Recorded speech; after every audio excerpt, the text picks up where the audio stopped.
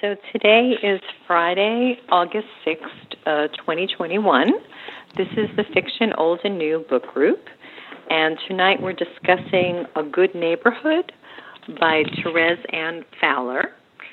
And what I usually do is, in case anybody has to leave early, I mention at the beginning of the meeting and at the end of the meeting as well, I mention the book for the next month. So next month, we always meet on the first Friday of every month. I think it's September 3rd is the first Friday. That sounds right. And the book we're reading actually just came on board yesterday. It's a book that I've been waiting for because I've heard it's really good. It's called Songs in Ursa Major. I just downloaded it. And the author is Emma Brody. And the DB number is 103913. So my understanding is this book is a book that talks about the music scene in the 60s and early 70s, and it has characters that are sort of based on Joni Mitchell and James Taylor. It's supposed to be really good. So I'm actually looking forward to this book. I think it's 10 or 11 hours. And I was actually going to read a different book, but then this just came on. I was like, oh, my God, I really want to read this book. So I changed it. So this is the book that we're going to read in September. So what we usually do here is... Note 193. Sorry. That's okay. Take your time. Okay, so what I usually do is I just give everybody a little bit of information about the author. And I go over some of the main characters just because some of us, read the books a couple of weeks ago and we don't always remember the names. And then I call on everybody one by one. You can tell us what you thought about the book. So it's always a good idea, not like some people like to review the whole plot. So that's, not really necessary because we've all read the book. So you can just talk about characters you found interesting, issues you found interesting, and really anything that you want to tell us, your feelings about the story. And then at the end, if there's time, sometimes we have like a general discussion, depending on what people have more to say. So I'll start out by telling you a little bit about the author. So Therese Ann Fowler was born on April 22nd, 1967, and she grew up in Milan, Illinois. She describes herself as a tomboy, and she was actually one of the first girls in the United States to play alongside boys in Little League. I didn't even realize that girls could do this, so I learned something. She had an early marriage and that ended in divorce. And as a single mother of two sons, she got a degree in sociology and then an MFA in creative writing from North Carolina State University. She's written 6 novels. Her first novel, A Souvenir, was published in 2008. And her best-known novel is Z, a novel of Zelda Fitzgerald, which was made into a television series. The book that we read for tonight, A Good Neighborhood, came out in 2020. And she's been a teacher. She's taught at North Carolina State University, where she attended. And she's also given fiction workshops. And she lives in North Carolina with her husband, who's also a writer. His name is John Kessel. And I actually did read her earlier book, Z, a novel of Zelda Fitzgerald, and I have to say I wasn't a big fan of it, but because I didn't really think it was a great historical fiction book, but that's just my opinion. But it's a really popular book, and I know it was made. I didn't see the television series, but I know it was made into a television series. And I'll just go over just the very major characters. There was Valerie, and her son was Xavier. And then there was Brad, who was married to Julia. And then the 2 daughters were Juniper and Lily. And then there were other characters as well. So I wrote down a couple of issues that I just thought I would throw out there. You don't have to tell me your opinion or tell the group your opinion about these issues. These are just, things that I thought of that were interesting to me. So one issue is, what do you think makes a good neighborhood or a good neighbor?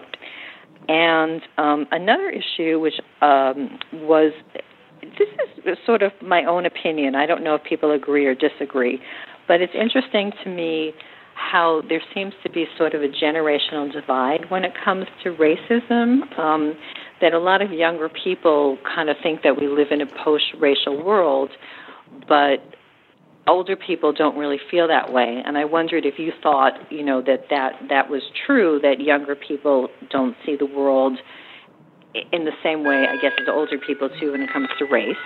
And then the last issue, which I thought was interesting, and it wasn't something that I was really familiar with, was this idea of a purity pledge. And I have to say, I don't particularly think that I subscribe to the idea of a purity pledge, but I also can understand that there's a certain, benefit sometimes to young women, feeling like maybe they should wait until they're a little bit older and more mature. So it's not really a moral thing. It's just more of a maturity thing, I think, in my case. But I found the whole idea of, I've never heard of the purity pledge, but I thought it was interesting. Anyway, so let me look at the list of the people, and let's see. Why don't we start? How about Liz? What did you think of the story? Oh, thank you. I'm going to be really honest. I really struggled with this book. Not so much the author's writing style. I thought the narrative of having, you almost get the impression like the neighbors are telling about the story. They're telling the neighbors from the neighborhood are telling you what they know. They're telling the story. So that was an interesting approach. But I really, really struggled with Brad and just found him disgusting and reprehensible. And my stomach clenched fairly early on in the book because I knew something was going to happen to Xavier, because he was this hardworking, good kid, never got in trouble, on his way to really good things. And he was mixed race and raised by a single black mom. There's no way he's going to be able to succeed, And I was quite angry that happened. I would like to start, seeing that painted as a possibility in novel plots. That he was maligned as, and I know reality is that these kids are often, they are dealt a bad hand, and I know that. But I think one way to start changing that in people's minds is to tell the story where the nice, hardworking black guy from a single parent home, that they both, upstanding citizens, that they actually make it in the world. I would really like to see that start to happen as a beginning to change people's attitudes. So I really can't say that I liked the book. It was really difficult for me to read. I mean, there were times where I just wasn't sure I was going to make it, and I just kept plugging through. And I hope somebody can tell me, because the end was so confusing to me. Xavier killed Brad before he killed himself, and then in the epilogue, we hear that Julia threw Brad out when she found out about what he was doing to Jennifer. So help me out here. I've got a bone to pick with the author on that, because the author manipulated us the way that scene was written, because she wrote it like he was shooting Brad, and then 5 words later after that scene it said, "But here's what really happened," and that really pissed me off that the author did it that way, because I felt very manipulated. And I mean, it wasn't that she said, well, this is what might have happened when she described the scene about him shooting. It was presented like it was actually happening. And then it went back and rewound and said, this is what really happened. And, I didn't appreciate it. So, sorry. No, that's my reaction too. Yeah. No, that's good actually. Well, I'm sorry that it was a difficult read. I don't think I read a couple of reviews about this, and I think your reaction was very typical. I think a lot of this people book should have trigger warnings written all over it. Yeah, I think a lot of people found it difficult, and it's interesting that you figured out that it was Xavier, because I actually kept thinking it was going to be Juniper, or I even thought it might be Brad. So I didn't actually think it was going to be Xavier, but you saw something I didn't see. But anyway, Alan, since you mention some of your thoughts, why don't we hear the rest of your thoughts about the book? We may as well, because my thoughts are right along the same lines as Liz's, because I didn't have any problem. I enjoyed the book while I was reading it, until I realized what a sucky ending it was going to have, because let's face it, Xavier was my favorite character in the whole book. He was a great guy, and man, I hate people. Hate's probably too strong of a word, but I knew the first time that Brad Whitman walked in and introduced himself as Whitman HVAC, I thought, what a dick, introducing himself by his job title and stuff, like he's Mr. Cool and stuff. So, like I said, the book was well written and stuff, but I'm kind of like Liz. It would be nice if it had a different ending, and I've already said it really pissed me off the way she did the thing with the shooting and stuff, and then he ended up killing himself, and I don't know, it just he got such. I understand why he did what he did. He got such a raw deal. Here was this kid that worked hard all of his life, had a music scholarship, was going to go to San Francisco, and it all got taken away because of Brad and stuff, and it really was hard to digest. Yeah. But like I said, but having said all that, it wasn't difficult reading it as I was going through. I liked the mother okay. Valerie was an okay character, but people have got to learn that. I thought it was a little naive of her on her part to think that she was going to be able to sue. I agree with her about the tree and everything, but to think that she was going to be able to sue the man without any kind of repercussions was just idiotic. Stuff like that has. It has an effect on people. You can't assume it's going to. They're going to realize, oh yeah, I was wrong, and we need to settle, and I need to pay you the money. So. It's never that simple, but it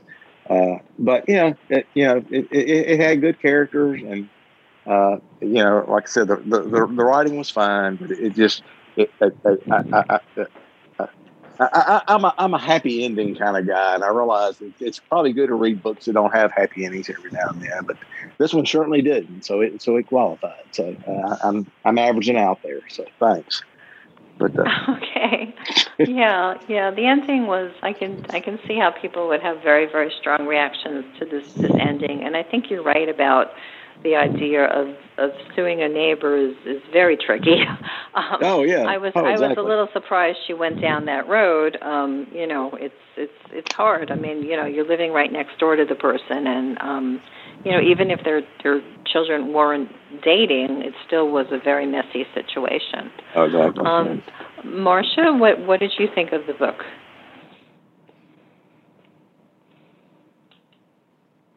Uh-oh. Oh, I'm sorry, Marcia, or did she leave, or are you muted? Oh, she's muted. She's muted, but she's here. Oh, should I come back to you, Marcia? Okay, that's fine. Joni, what did you think of the book? Well, I agree with Liz and Alan totally. I found myself angry throughout the book. I couldn't stand Brad, of course, who could? What a jerk. I was ready to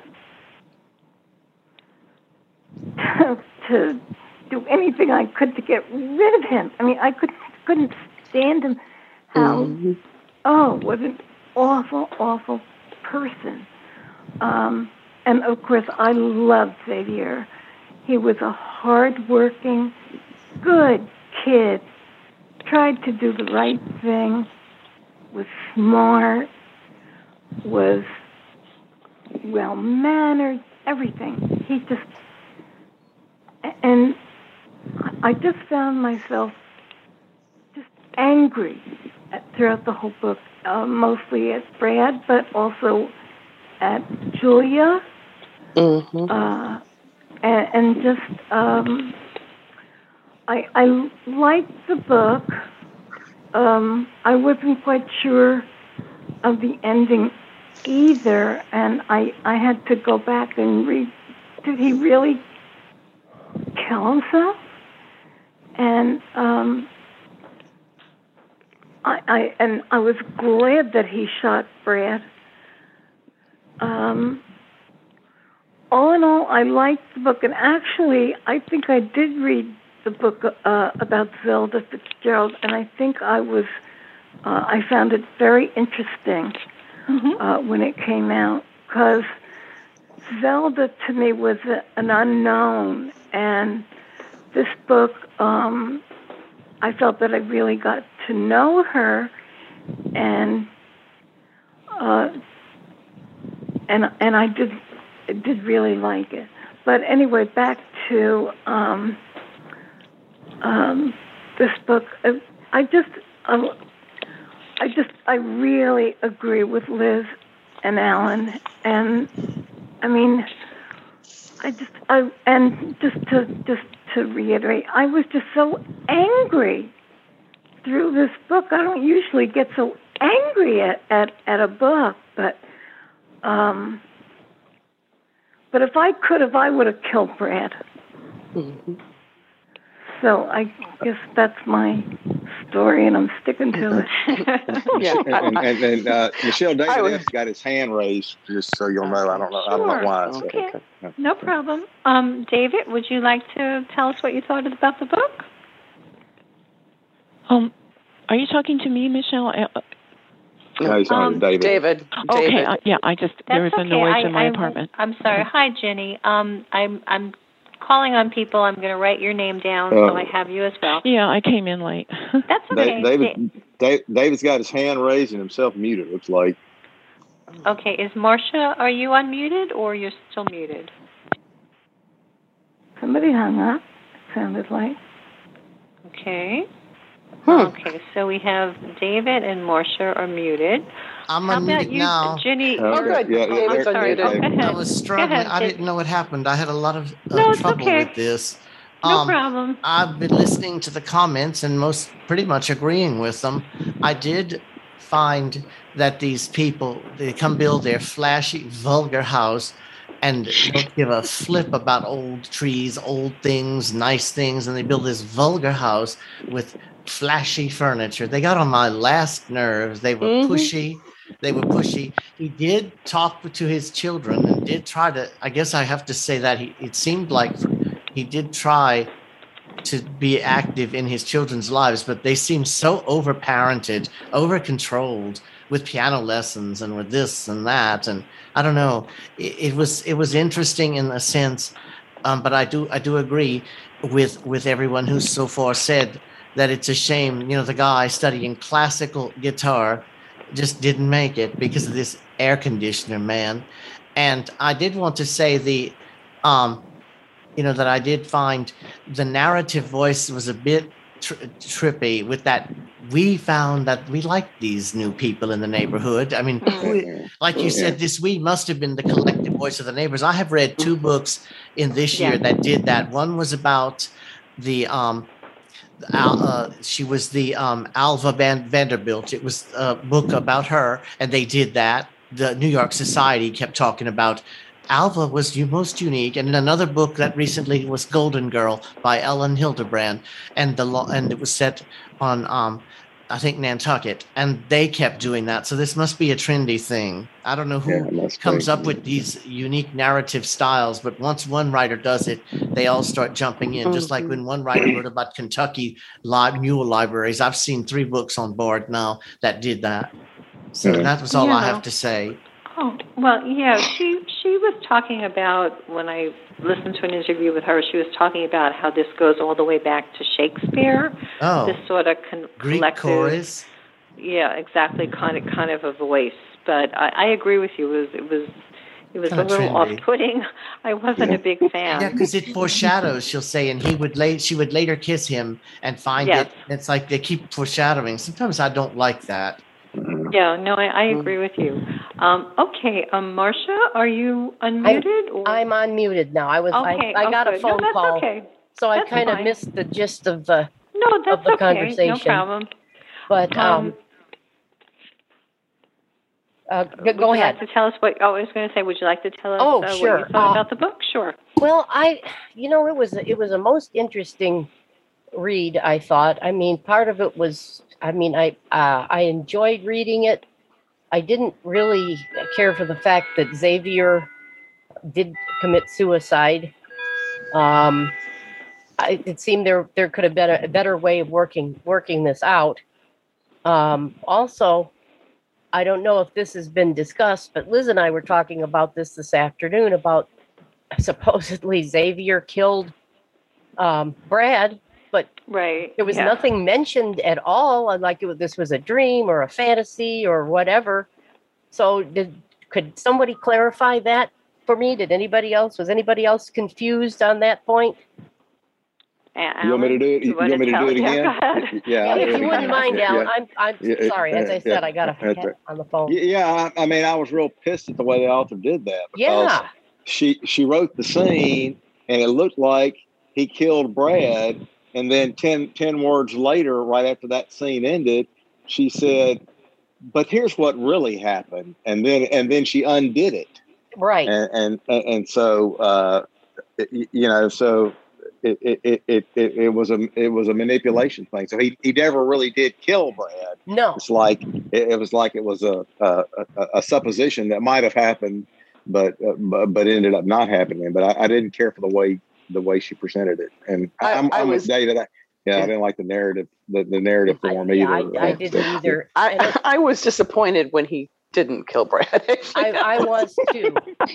But another thing.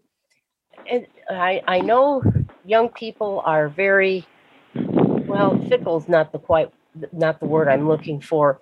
Now, what was the young girl's name? Juniper. I can never remember her name, but it just kind of at the end there, she just said, she said Juniper is moving on with her life, and Xavier is just kind of a dream to her now, and I'm like, that is just does not make any sense for the feelings that they had for one another.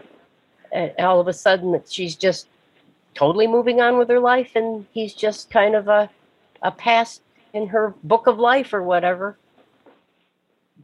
Yeah, I would agree with that, definitely. Ginny, what did you think about the story? I got word of the book choice really late, and I was racing up to. I missed maybe the last 6 minutes of the book. Okay. But I am totally. I guess this is what you want in a book club. I totally am at odds.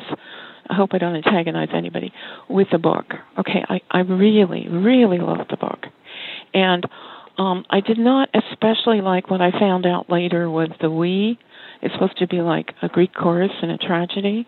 Mm-hmm. And I thought, okay, I can get with that. I totally love the book. Now, let me just address one thing that everyone is having difficulty with. I think that the ending is a technical glitch, that the editor must have had a discussion with her about that. Because, the main character was just, fabulous. He was still believable, but he was fabulous. So, I think she could have made it clearer that this was just kind of him thinking through what might have happened and then pulling back from it. Why did I love the book? Okay. You guys are angry for a reason. This book was supposed to make you angry. In my opinion, I could be wrong. This is a very powerful critique of a lot of institutions in our society. Agreed. Okay. Sexism, Julia, all of the characters except for Brad were the victims of their social conditioning, in my mind. Okay? Julia was, desperately manipulated, and the house, of course, I was offended by that too. But I mean, and then, let's see, Valerie was, I guess she was less than a perfect character, but she was certainly admirable in so many ways that she, her husband died, she devoted her life. And then all of the characters, as far as I can remember, all of them right now, because I just finished the book a few minutes ago, I felt great sympathy for. And then I thought about Brad, and I thought about, okay, here's the one where, despite everything, he ends up being a sociopath in my mind, and the way he objectified his stepdaughter was the way he objectified most people, kind of pawns in the game. And I thought the author made that very clear. And then the justice system, how the power is so much in the hands right now, the power inequities in our society. I mean, they're everywhere, And I was involved in a case once, and so why did I like the book?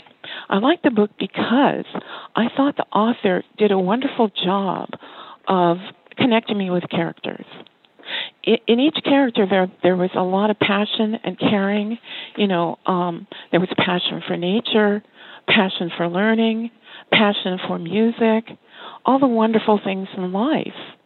And Brad, his passion seemed to get sort of corrupted, or he was corrupted, or, everyone else I kind of felt sympathy for. Of course, I was appalled by a lot of things that, the pure thing, to me, it shows you had good intentions. Okay, Julia just kind of went along. She'd had a traumatic time, I can't go on and on because there's so many things in here that resonated with me. But one of the things that made the book enjoyable for me was just how the sense of caring that people had, even if it went astray. Now, Brad, you have to put him on one side, okay? He was objectifying and manipulating people, for his own self. And remember, one of the characters I adored was Lottie, the eccentric mother. I thought she was adorable, and she was one of my. I loved that character, and she said to Julia early on, "Now wait, hold up here," and she was a riot, I thought, and there was a lot of heart in this book, and that's why I really liked it. I started out thinking, okay, this is another family saga. It's going to be ho-hum, or I'm not going to. But this was, to me, the author wanted to piss you guys off. She did, apparently. The only flaw I have with this book is that the technical ending was confusing, and it could have been made more clear with a couple sentences. I don't know the end of the book because I missed the last 10 minutes. I was scrambling to get it ready. But I really like this book better than any I've read in a long time, because if you're going to write a book commenting on society and institutions and power inequities and sexism and racism, you can make something really preachy, sure. But, this is a powerful book. And, I know I have a minority opinion here, but I'm guessing it's going to be made into a really powerful movie.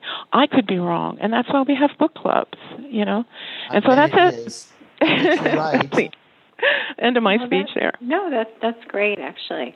Deanna, would you like to tell us what you thought about the book? Oh, I found the ending kind of disturbing because I thought that they should have given Juniper a chance to get back and say her piece, and because that's what she wanted to do. When she was being manipulated, yes, but she was smart enough to figure it out and want to get back to find out what was happening, because it didn't make sense to her. And if she had gotten it back in time, I think she might have been able to get her mother to listen to her. Because I think her mother was already a little bit uneasy, like him buying the daughter that expensive car. Mm-hmm. And so on some level, her mother would have been worried, about something because her relationship with her husband wasn't going well at that time, and she must have been aware of it. So they never got to deal with, to confront that with the mother and daughter in an honest talk, and maybe grandma putting her 2 cents in there because she was a pretty smart old gal. And I think that might have changed the flow of the book a bit, and he wouldn't necessarily have had to die. You know, I don't like tragic endings just to have tragic endings, I guess. Right. Oh, sure. Yeah, because he was overwhelmed and stuff, and his mother was distracted, but she wasn't paying attention, and Julia wasn't paying attention. And kids are very vulnerable at that age. As I know, watching my own 2 daughters go through their late teens was painful for me too. It was painful for them. It was painful for me. My older daughter made the decision in high school that she was not going to get involved with a high school boy because she said, I want to go to college. I need to get an education. And I can't get, sidetracked. It would be too easy. So what she and her best friends did is they made a clique of 4 very high-functioning academic girls that were also pretty and very active in school activities, that they would not date a single person. That what they did was they ran in a group and they would come and sit at my kitchen table, and one would say to the other, okay, Scott took me last time, so he'll take you, and I'll go with David. And they had their clique of boys that followed them around because they were pretty and fun, but they worked it out between the 4 of them that they were not going to get their futures messed up by getting too stuck on one boy. As long as they had a boy to take them to a dance, they would call the boys up and say, okay, you're taking Angie and she's wearing pink, Wow. And the guys would agree with it because they were always thinking of fun things to do. And they were smart enough not to get themselves into a situation where their hormones could take over, because they'd read all the books too. They knew that, stupid things can happen. And, they didn't go in for drinking or using drugs. They were all smart, pretty girls and they are still friends now as adult women, some of them with, families, and they still have a joint page on that they all drop in and keep up with each other. And some of the guys are still involved in the group, even though they're married, and they'll get together every year or 2 as a group for some activity, and it worked for them. My younger daughter was very shy, and she got swept off her feet, ended up not going to college and marrying this big man on campus that was an athlete and good looking and charming, and everybody loved him. And he ended up leaving her with 3 small children when her youngest was 2 weeks old, and going to prison for 20 years. Wow. Things can happen to kids, and their parents have to pay attention. And I missed catching on to what was happening with my younger daughter, and I really paid a price for it. Not because she was the quieter of the 2, the one that didn't talk and didn't let you know what was in her head. Yeah. I actually found the issue with the Purity Pledge really, really interesting. Creepy. It was not something I had ever really thought about. Certainly not as a teenager. But that's interesting what you're sharing about your daughters. Alice, I think you are. Is this your first time at any book group or just this one? It's my first time, I think, at this book group. Okay. Someone I needs don't to mute remember that's you making being- a lot of racket. Who's rattling? Not me. Not me. It stopped. Okay. Well, anyway, welcome, Allison. Would you like to tell us what you thought about the book? Well, I was with Ginny on that. I'm sorry, I probably should have been muted. Sometimes they do muting and sometimes they don't, depending on what book club you're in. So sorry about that. I was with Ginny. Just so you know, we generally don't mute, but if you're going to be making noise, then you can mute your, we don't generally just, blanket mute everybody and then unmute them as everybody talks. Okay, that's but fine. If you know you're going to be cooking while you're on the phone or something, then it'd be good to mute yourself. Yeah, that's fine. I'm sorry, go ahead. I really liked the book. There were parts I didn't like, but I'm primarily with Ginny. I really liked the book, and I thought that the author was supposed to make you angry. That I think was one of her goals. As far as the Purity Pledge, I've read about that. I don't know whether it still happens. I guess it does. But in certain Christian circles, that's a thing that fathers and daughters do. I wouldn't, but, I know that happens.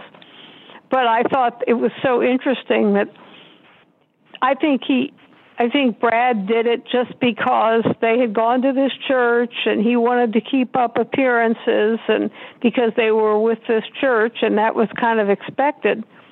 And I thought Julia was really so wowed by Brad basically rescuing her and Juniper that she let a lot of things slide that she might not have otherwise.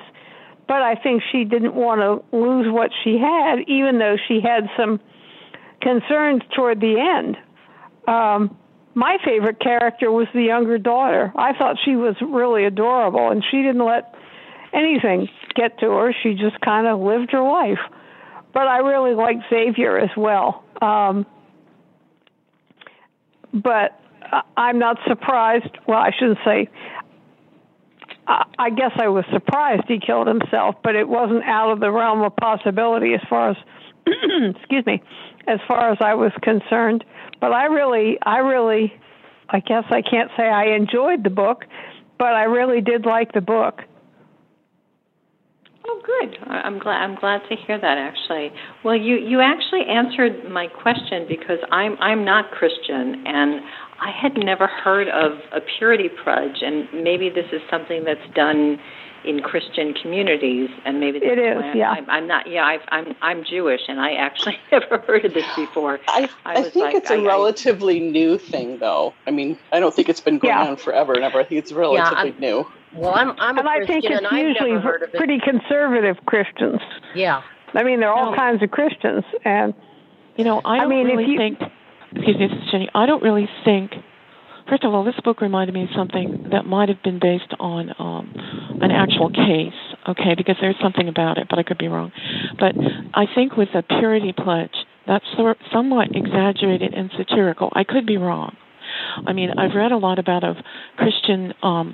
Certain Christian groups taking traditional points of view, and this may be true. I think in this case we haven't talked about the pedophilia aspect, which was very subtle. But it seemed to me that Brad was on a lot of the problems with, I guess, bad behavior. Sometimes is we're just not aware of our motives. Like Julia. As far as I know, at the end, she completely trashed Brad, but I can't remember that. But, she left and was horrified. But I think she had such a hard time that she didn't see the pitfalls of the Purity Pledge, which it's wonderful to say, sex is a powerful thing. Wait until you're able to handle it, and let's have an abstinence. And I've heard of abstinence pledges. But the Purity Pledge to me was satirical, exaggeration, but it could be wrong. But the problem I have with that is her mother and her father were really robbing. They really wanted her to stay home. And I was appalled and aghast by that.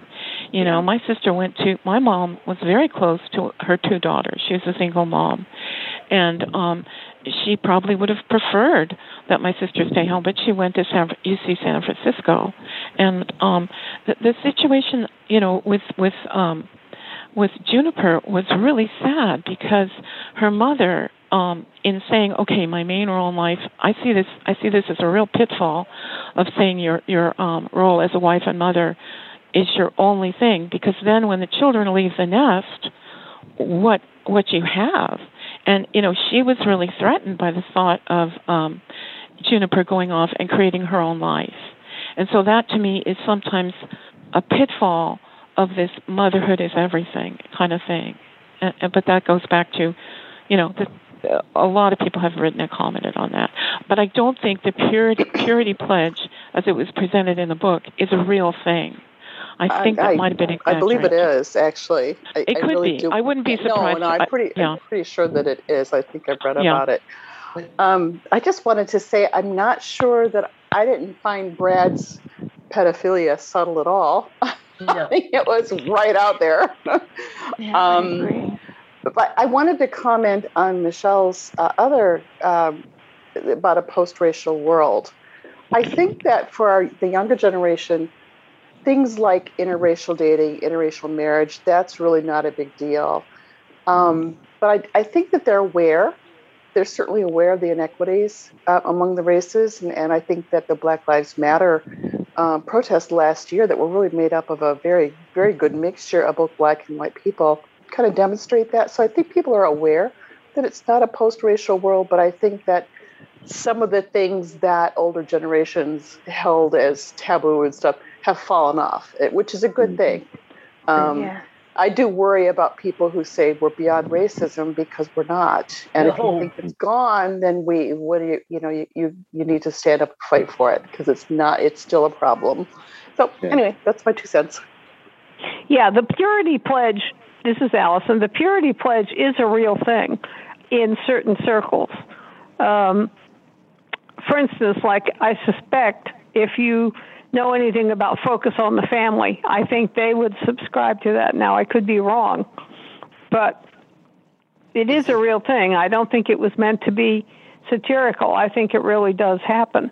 I can't imagine why, but it does in certain circles. It reminds me of when I was younger and people would stress abstinence as but they meant it, I think, for boys and girls, but more particularly for girls. So it was kind of like... I believe that's what the intention is. But Brad, Brad was sounding like, she pledged her virginity to him. I mean, it's disgusting. Yeah, very creepy. It was disgusting.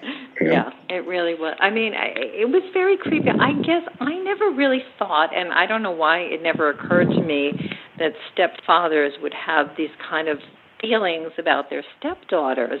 And I imagine that that's probably not the most uncommon thing, that they would have those feelings, but it's so creepy to think about. It sure is. Well, it is creepy, really but is, you know what?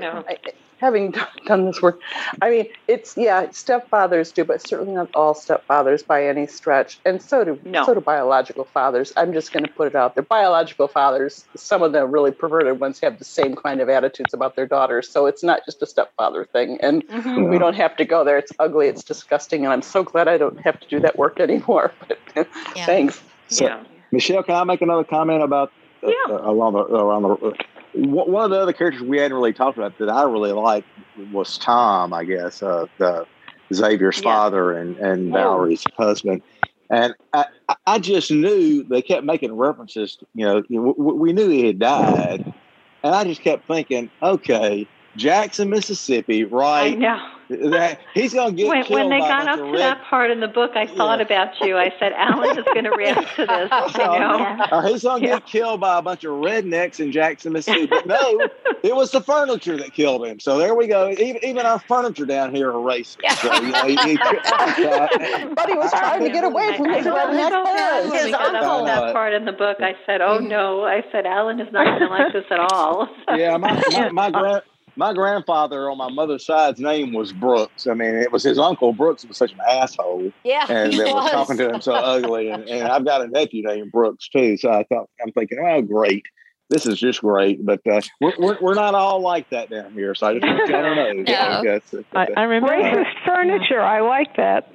I remember, Alan, one time you mentioned in some context, I don't know, it might have been a brief email when we were talking about something about Accessible World, that you said, well, Mississippi may be one of the least progressive states in the United States. Oh, well, yeah, it's definitely that. Yeah, so, and I thought I also thought, the setting of the book is important, because obviously maybe the guy that came by and injured Xavier was, that whole setting, I think it was in North Carolina, may have been a little more retro and less progressive possibly than some other settings. The author could have, some remnants of, I think, what Liz was saying. Yeah, this is getting, things are changing so fast. I had a friend of mine saying, gosh, she was in her 20s, and I never thought of it this way. I said, I never thought we'd have so much social change. I never thought we'd have same-sex marriage.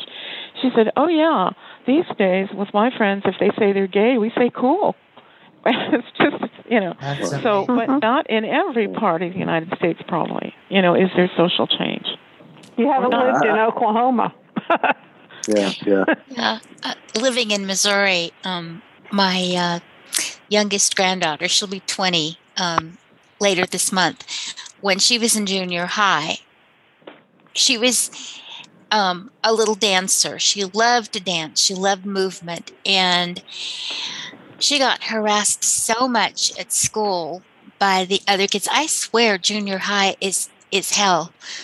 Oh, it is. I watched generation after generation in my family hit it and get lost. It's worse than going off to college, where your parents aren't there to make you go to bed and eat properly and, avoid drugs and alcohol. But she got teased and harassed so much that she ended up having anxiety attacks because she wasn't interested in boys. So then she got accused of being gay, and when they found out that she was a dancer, boys came up to her at junior high and asked her if she lap danced, and she didn't even know what that meant. And, it was just awful to be a little 12-year-old little girl who wasn't ready to have a boyfriend and, all of this stuff. And I just think the kids are being pushed too young to go, to be too fast, too far. Yeah. I agree. When I was looking for jeans for my girls when they were 6 and 7, they had little girls' jeans with embroidered pockets that said "Sassy Chassis" on them, and I'm going, "Oh dear." And I'm going, no, not for 6 year old. They used to have, they're not popular anymore, but they used to have the Juicy couture, and they would have the word juicy right across your bottom, which I thought was just the worst. Just creepy. That's a bad idea. My two nieces used to wear them, and I used to just cringe because I would just think to myself, I know what all the men are thinking when they see these young girls with that. And but they don't realize really what it means a lot of times. No, because when my little sister was 11, she was developed and she was very pretty, and she'd walk down the street and guys would walk into trees because they'd be watching her, and she thought it was funny, but she was still jumping rope and playing with Barbie dolls. So I really think that we give our girls and boys such mixed messages. I remember sitting my son down because he asked me, Mom, why do girls come up and play with the buttons on my shirt? Don't they know it makes me so nervous I can't talk? And I told him, well, honey, sometimes some little girls think the only way they can get attention is to be provocative. And they don't understand what they're doing. And if it bothers you, tell her, please stop that. You're making me nervous. Yeah. And that's and I said, I really don't want you to take advantage of some little girl's low self-esteem just because she doesn't know how to behave like a lady. I think it would hurt me. Tough. It's it's tough being a boy. It's tough being a girl. It is. It really is. It's Getting through not adolescence easy. sane is awful. Yeah, it really. I mean, in this one, I thought Juniper actually really wasn't. She was so uncomfortable around her stepfather. Like she kind of sensed what was going on, and I don't think she really was provocative. Actually, no, she wasn't intentionally. She really wasn't. I mean, obviously, if you're young and you're pretty and you're attractive, people notice you. But it's not. That's not. You're not being provocative. You're just being who you are. Yeah. So, And she obviously wasn't asleep when he kissed her. I mean, she knew what was going on. Yeah, but that's a tough one. I mean, do you want to tell your mother what's happening? You should.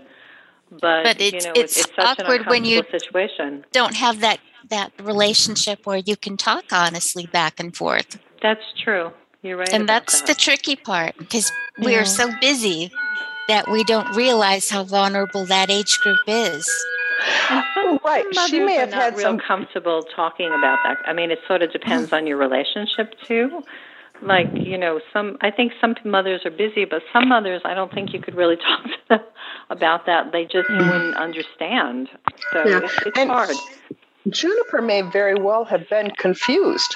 She may have, she was going through adolescence. Your hormones are all over the place, and you're not in control of them. So she may have felt confusion and guilt about that.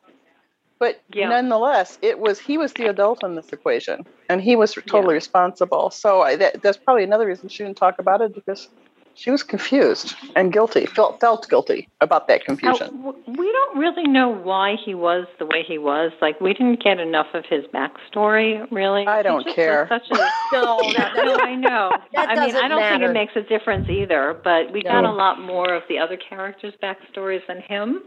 Yeah, I just thought he was just a horrible person. So.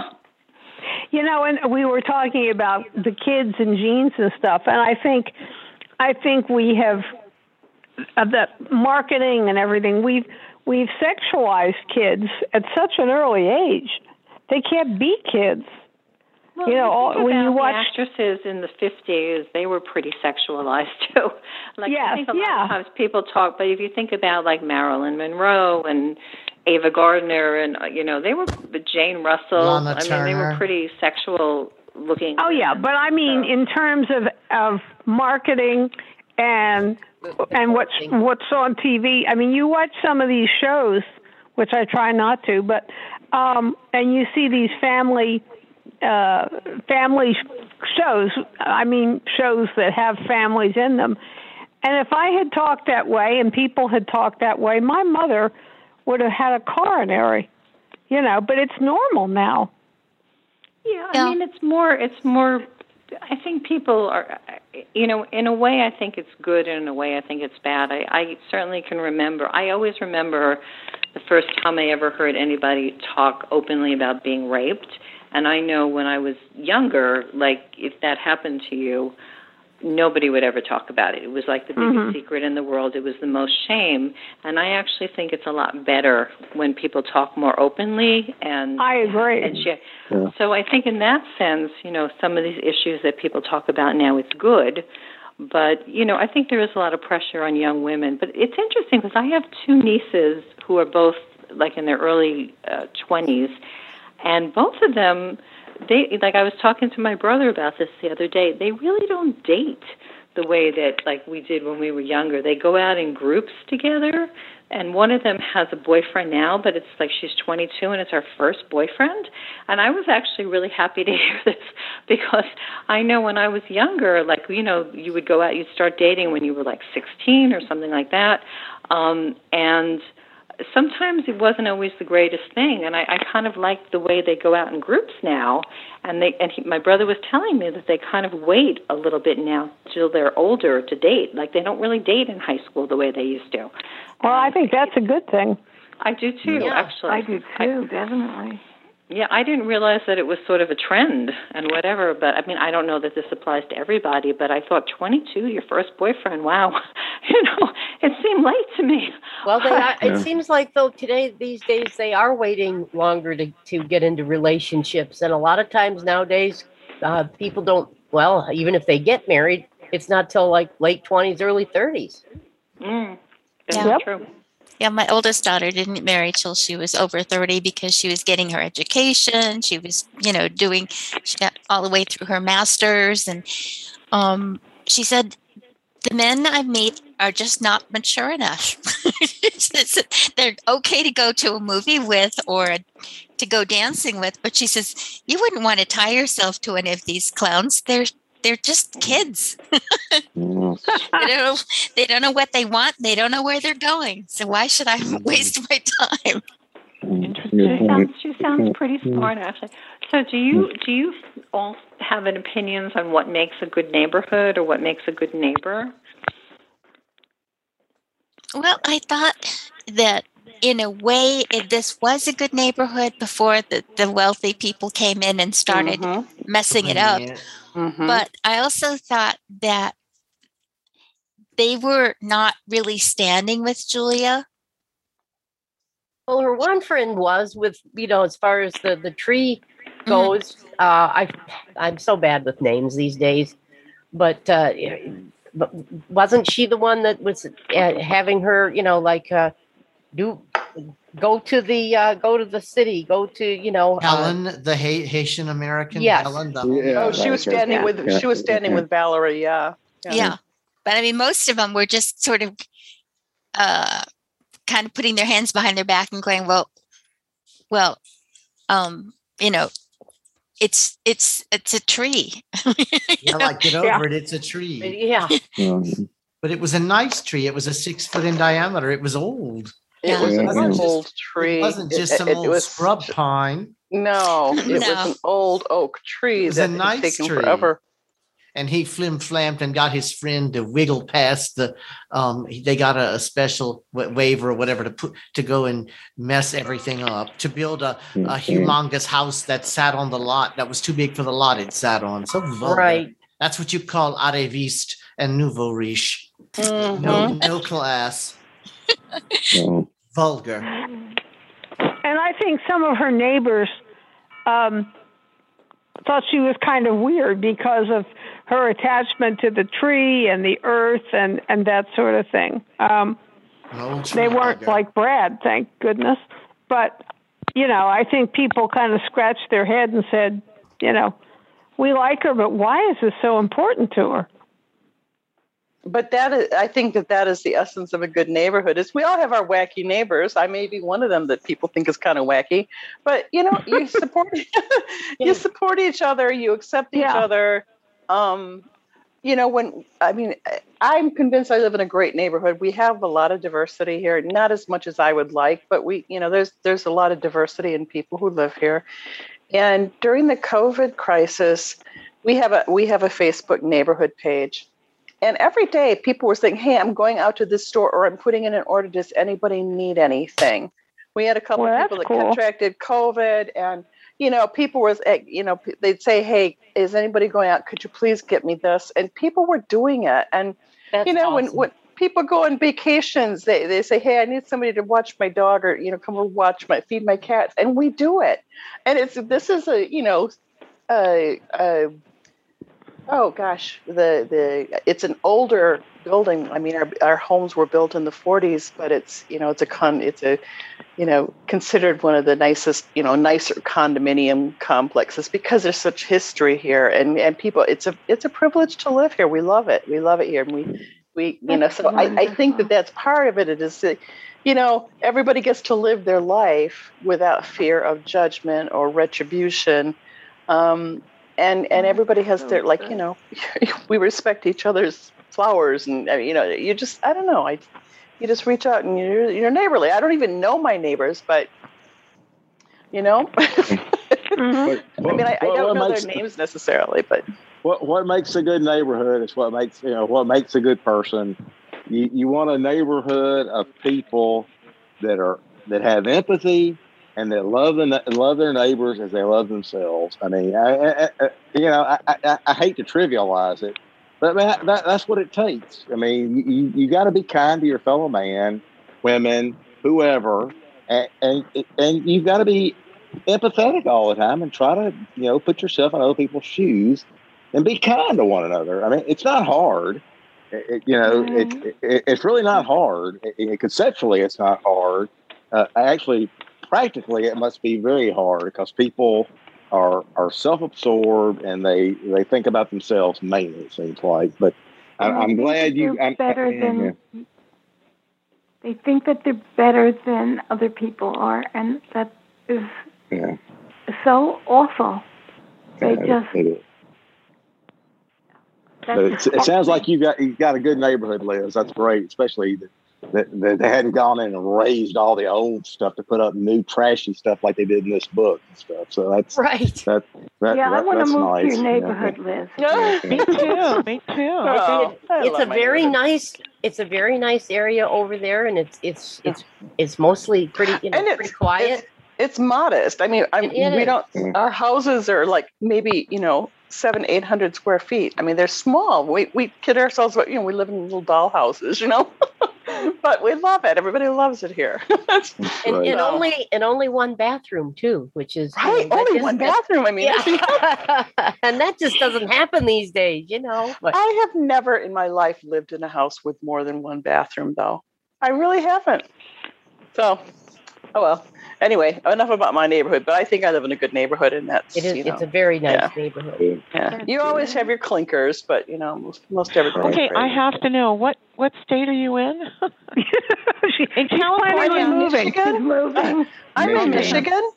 Okay, in California, I would say there's on the surface a lot of friendliness, but there's a lot of transients, and I don't know. I think it depends on a lot of factors. I don't know. What do you guys think of that expression? Good fences make good neighbors. I kind of go along with that in a way. Yeah, I mean, I do too. I live in New York City, and I'm very envious when you're talking about, Liz, the way you live, because people tend to just be very superficially friendly but don't really want to get to know their neighbors. I think because we all live in an apartment building and the walls are thin, and you actually know a lot about your neighbors just hearing them through the wall and stuff like that. And I think sometimes people are very cautious about it. Like I noticed that if you have children, a lot of the people who have young children get to know each other because they know each other from the school. Oh, play dates, yeah, right. But but there's really not we don't really have a community room or anything like that where you can meet other people. So I'm sort of envious. I grew up in the suburbs and we knew all our neighbors, and I think that's really lovely. When you can ring somebody's bell and ask for help, or if you need to borrow something or whatever. So it's nice actually to have that community feeling. I kind of like that idea of it. I mean, I understand when you live in a crowded place, it's hard to have it. People are not as trusting. And also the other thing is a lot of people live alone in a city. And I think when you live, it's different if you live with a family or as compared to when you live alone. When you live with a family, you have children, there's children next door, people tend to be a little friendlier. And if you live alone, a lot of times people are nervous to invite somebody in. They don't really know who they're dealing with. So it sounds really nice, the building that you live in. I would like to live in a building like that, actually. So it's nice. Well, I live, my husband died about a year ago, April, and I live by myself. And I know there's one neighbor that I've kind of gotten to know, and if I ever really needed something, I could call her. But as far as really getting to know people, I think although they're not neighbors, as in they live down the street, around the block, my Sunday school class would be the people that I would think of almost as my neighbors, because I know that I could call any of them if I really needed something, and they'd respond. So that part is really good. When I was taking an English class, I can't remember, I think it's Ellen Goodman who wrote an essay, this about 10 years ago, said, the people who are proximate or near to us are not necessarily our community anymore. That's true. our communities might be a work community or maybe a community of people with, blind people. Yes. Or a community. And so, this was really a shock to me because these people live next door, okay? They have, and I expected that we'd have some social contact because it's always been the norm, but they never introduced themselves. And, I mean, it's really kind of weird. They have 2 dogs, and I don't think we've exchanged more than 3 words with them, which is highly unusual. Maybe the COVID had to do with more isolation. But I don't know. I think it really depends a lot. And then a friend of mine who is blind, actually, she was kind of the social leader for her building. I mean, she was really, if you live in a building where one person wants to see everybody, relate, that can be helpful, although it can also be, we had one neighbor who really, a lot of people moved out because she was so abrasive. So I don't know. I think Ellen was saying the people that we live near are not necessarily our communities anymore, which is interesting to think about. Mm-hmm.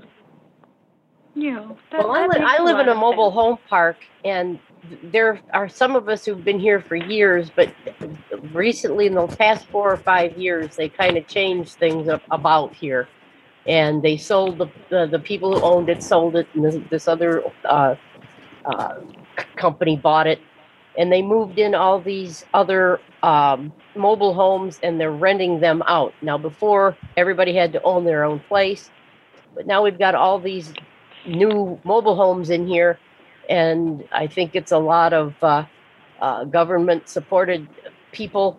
And so we don't know that the people that we used to, a lot of them moved away, the older folks. So it's kind of like a brand new neighborhood. And we all really don't know each other all that well, except for the group who's been here, since the mid-'80s or whatever. So it's kind of a whole different transition these days. Yeah, that's the way it is in our neighborhood. When my husband and I bought this house about 14 years ago, there were people that had lived there in this neighborhood for quite a while. But as they got older, they died, and it has really become a neighborhood more of renters, which I'm not thrilled about because that, you never get to know people, and they come in and they come out. But it originally was not that. But that's hard. Yeah, that's the way it was here. I mean, and people stayed, but then finally they would, sometimes they would buy a house. But I know people who have lived here 35, 36, 37 years, same place and whatever. But now people, they just kind of come and go, So yep, it's a whole. Well, I think we're a more mobile society than we used to be, anyway. Yeah, Yeah. Although, well, guys, I'm going to have to say good night. I'm going to have to go. And Joni, did you want to mention Banquet of Books for Sunday? Yeah, Banquet of Books is Sunday. It's the second Sunday of the month. If you haven't been there, come in. It's Alan sends out reminders. I sent out the newswire tonight, actually. So yeah. Oh, thank you, Alan. Yeah, It's a lot of fun. People love to come into my banquet, and I welcome you to come, because I always was so afraid that nobody would come, and I see they're all alone. It never happens. You have so many people every time. Oh, it's a big crowd. I haven't been involved, but you just talk about, but you talk about books you're reading, or is it a specific book? Anything you want to talk about. And you get some great book suggestions. It's awesome. And you come in, and I don't want a 10-page book report. A 3 to 5 minute summary is fine. We like to know of course, the title, the author, if there's a book number, or where you got the book. And so it's what was I going to say? Well, sometimes my brain doesn't work too well, but anyway. Are they limited to Bard books, or is no, Bookshare? It's for anywhere. Okay. It can be Google or Kindle or any place. Okay. And Sunday at love 5 p.m. Eastern. So Okay. I'm sorry, Al. What did you say? Sunday at 5 p.m. Eastern. I was saying. Oh, right. Yes. Well, you have the book, Joni, for next time, right? Yes, I put it on my. I need the number again. Yeah, me too. That's okay. I'm going to just mention it again. So the book for next time is called Songs in Ursa Major, and the author is Emma Brody, and the number is 103913, and it's supposed to be about like the musical scene in the 60s and early 70s. There's supposed to be characters that are based on Joni Mitchell and James Taylor, so for me it's kind of nostalgic. Me too. Me too. Yeah, I would like to, and I've heard it's very good. I've heard from a couple of people it's really, really good. So it just came on board yesterday, and I was like, oh, great, I'm going to pick it for September. So I think it's about 10 or 11 hours. So that, it's not too long a book. And we meet on the first Friday of each month at 8 o'clock Eastern time. And I got your newswire, Michelle, and I'll send it out. Oh yeah, tonight, no rush. No, I just take care of it the same day so I don't forget. That's all. And one last thing I wanted to say about the book I'm sorry, Alan. Go ahead. Yeah, that's all right. I like the girl's name in this, Juniper, and there was a song by an artist named Donovan back in the Jennifer 60s. Juniper. Oh, yeah, Jennifer. Yeah, that was a cool song. song. I always liked that song. So yeah, I was glad they didn't. I was glad they didn't shorten it to June or Junie. Well, they did. They called her June or Junie sometimes. And Did they? I thought that was kind of cool. I didn't. That didn't bother me. Yeah, they did. But not often. Yeah, I liked her name. So actually, it's not a name you hear that often, but it's a really beautiful name. It is. Yeah. And Alan, do you want to mention your book for Worlds of Books? Yeah, we meet a week from Tuesday at Worlds of Books at 9 p.m. Eastern, and we're discussing Two Girls Down by Louisa Luna. So if you like women characters that kick butt, read the book. Because that was a good book. And I downloaded the sequel also when I had. Yeah, it's good too. Yeah. Alice she was really tough. I'll tell you, that was one tough character. I liked her. I've never met anybody in real life as tough as she was. It was amazing. But anyway. It was a fun read, I thought. So we're good. I hope y'all can come and discuss it. So. Well, good night, everyone. Take care. Thank you, Joni. We'll see you on Sunday. Good night, Joni. Okay, take care. I enjoyed it. Good choice, Michelle. I didn't like the ending, but it was a good book to read. Okay. I'm glad we had a nice discussion. It was a good discussion. Yeah. Oh yeah. We'll see you on Sunday and at World of Books. Thanks again. All right. Take care. Take care. Bye bye.